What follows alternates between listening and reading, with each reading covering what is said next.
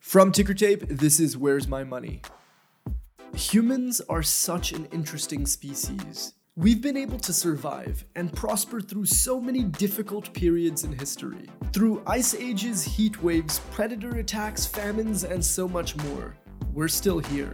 And so many of the survival instincts that have led us through these difficult periods in history have been deeply ingrained into our subconscious mind to help us make fast and instinctual decisions. But what if some of those strengths that have got us to where we are today are actually flaws when it comes to investing? What if they create psychological biases that prevent us from making the right decisions at the right time?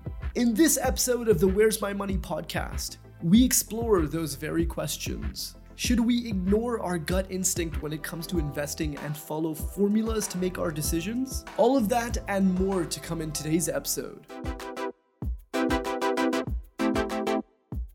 To explore this, we spoke to Rukun Tarachandani, who's a VP at PPFAS Mutual Fund. And we started the conversation by asking Rukun to walk us through the differences between rules-based investing and intuition-based investing. So rules-based decision-making is essentially wherein you have a predetermined and clear set of rules or processes that help you arrive at the decision. Now, the key words there are first predetermined. So the rules have to be made before the decision is made. You don't make the rules at the time the decision is made. You do them much before. Second, the rules have to be clear. So given a certain set of inputs, the output from the rules should be clear. It shouldn't be that you have a certain set of inputs, but sometimes the rule says do X and sometimes the rule says do Y. So it's clear on what the outcome should be.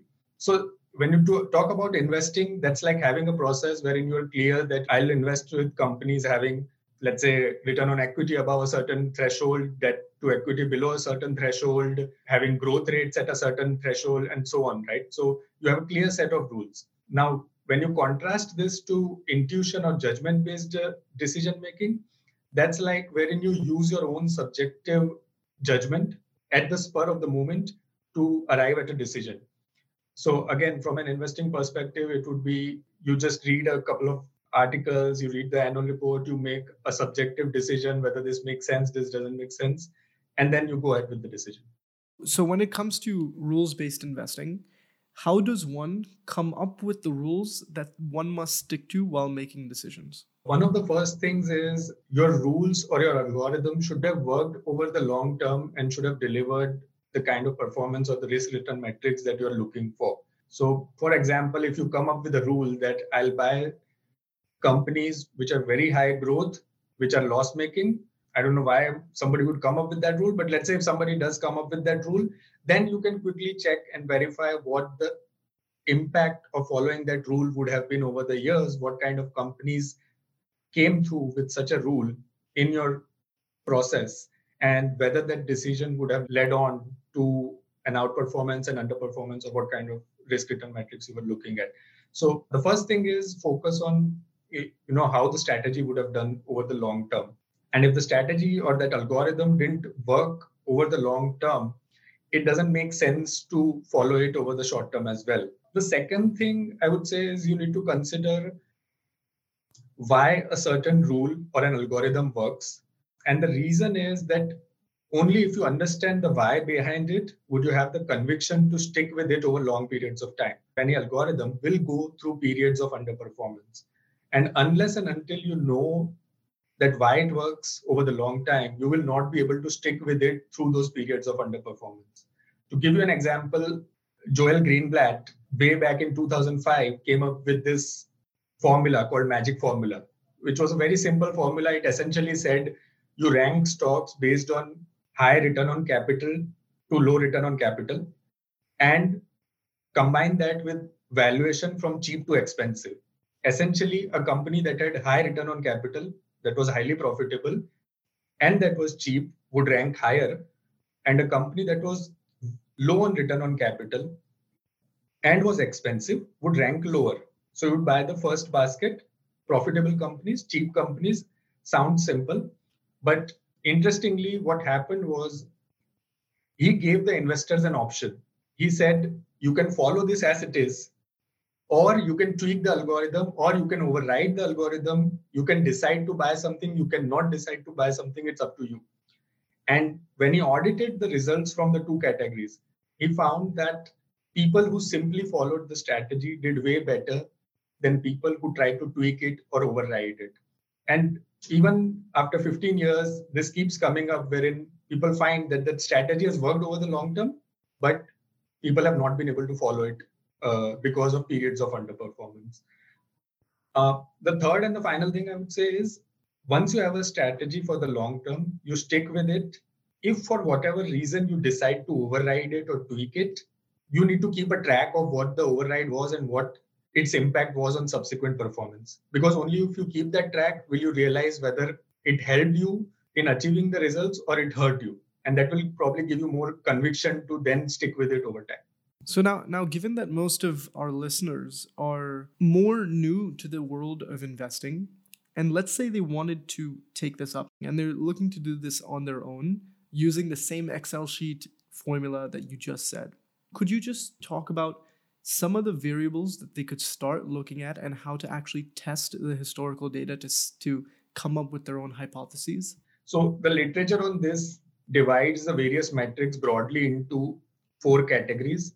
One is value, which is essentially trying to measure what the valuation of a company is. So this can be things like price to equity, EV EBITDA, free cash flow yield, how much free cash flow the company is generating vis-a-vis its market cap, the cash flow yield, and so on. So that's one bucket. The second bucket is quality, which is essentially measuring how good quality the business is. So this would include metrics like return on capital, return on equity, gross margins. Each of these tell you, is the business good quality? If you look at it over longer periods of time, if the return on equity is high enough beyond a certain threshold, it might be suggestive that the business has enough barriers to entry, right? So that's a quality bucket. The third bucket is momentum. This essentially says that what has worked in the recent past in terms of price performance continues to work in the near future as well. So if the probability, if a stock has done well in the last 6 to 12 months, the probability of it doing well in the next 6 to 12 months is higher vis-a-vis the probability of a stock which has fallen or which has not done well over the recent months. And there are various behavioral biases why this happens, but this is something that has been seen across asset classes to occur. And finally, there is the low volatility phenomena, which is essentially that stocks which have low volatility tend to do better than stocks which have higher volatility. A lot of us utilize right now when we're making decisions intuition-based or behavioral-based. And the core premise behind this particular argument is that rules-based can be more effective over the long run, just like the studies that you showed us in the past, because of the inherent biases and flaws that exist within humans. Could you expand on these flaws and tell us why humans face these particular flaws and why it impacts us in our investment decisions? So there are various biases that have been described in literature. If you see modern environment in a lot of domains, or at least in some domains like equity markets, is probably about 400, 500 years old, right? So modern equity markets are about 400 years old. On the other hand, the human brain has remained largely about the same over the last 1.5 lakh years. So the brain has evolved and our behavior has evolved to deal with a certain set of risks or dangers that are very different from what we face in some of the domains, like let's say in equity markets. For example, in a hunter-gatherer world, probably 1 lakh years back, you had fear of predators. It was important to be part of a group. If you were a lone maverick, you were more likely to get killed by a predator than if you were part of a social group. So being part of a group is great for your survival. But when you take that herding from that domain to the equity markets, wherein being part of a group can actually be very harmful to your long-term investment success. Being part of a frenzy or being part of an investment trend that everybody else is chasing is not great for long-term returns. Similarly, take the example of fear of danger. the part of the brain that deals with danger or fear, reacting to danger, is amygdala. And that connects straight away to the brainstem.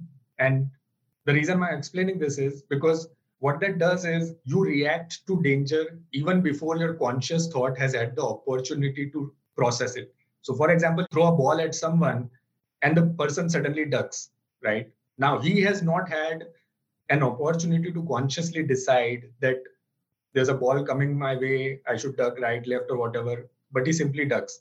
Again, this is reacting to danger is a great survival skill. It is helpful in a lot of domains. But again, when it comes to equity markets or markets in general, if you react to danger or possibility of danger immediately, right? Let's say markets crash, you have a sudden urge to sell, you execute that urge, it's not great for your long-term results. So a lot of these biases, or rather, let's say mental shortcuts, have actually helped us survive over long periods. And even today in a lot of domains, they are actually very useful. But when it comes to some domains like investing, these biases actually act against us and lead to a worse outcome than we would have if we were more rational. We've covered why rules-based investing is a great strategy. We've covered the behavioral biases that cause this and ways to mitigate those biases for yourself. But now, as a listener, as an investor, what are the next steps? Because mapping out those on an Excel sheet may be a little bit difficult for folks because they have full-time jobs and they have all this other stuff going on. What are ways that they can adopt this approach without needing the extensive time and research that goes into it? So I think essentially what we're trying to do is take out as much of human judgment at the decision-making point as possible and make it a process. Let's compare a SIP versus a lump sum investment, right? If you have an SIP, you're deciding that I will invest X amount every month or fortnight. And once you set that process up, it happens all together, right? If it's a lump sum, you make that decision at that point.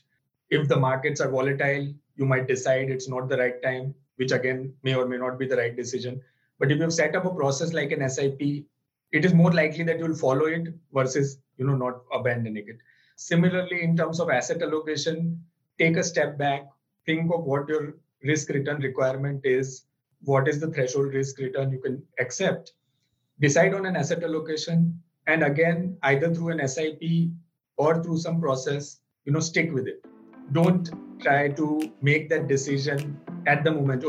Right now equity markets look good, let me invest in equity markets. Right now, debt markets look good, so let me invest in debt markets. What ends up happening is you invest at the wrong times in the market that has recently done well, rather than following that asset allocation. We hope you enjoyed this episode of Where's My Money by Ticker Tape. On this show, we simplify the finance landscape in India for you. So if you're looking to venture into stock investing, sort out your personal finance, or make sense of how economic developments can impact your money, this podcast will be a perfect addition to your morning commute or household chores. Also, if you enjoyed the episode and want more of this, make sure to follow us on your favorite podcast platform to never miss an episode. And last but not least, consider downloading the Ticker Tape app. It is an investment analysis platform for stocks, mutual funds, ETFs, and much more. The link and further description will be in the show notes below. Thank you so much for listening to this episode, and we will see you in the next one.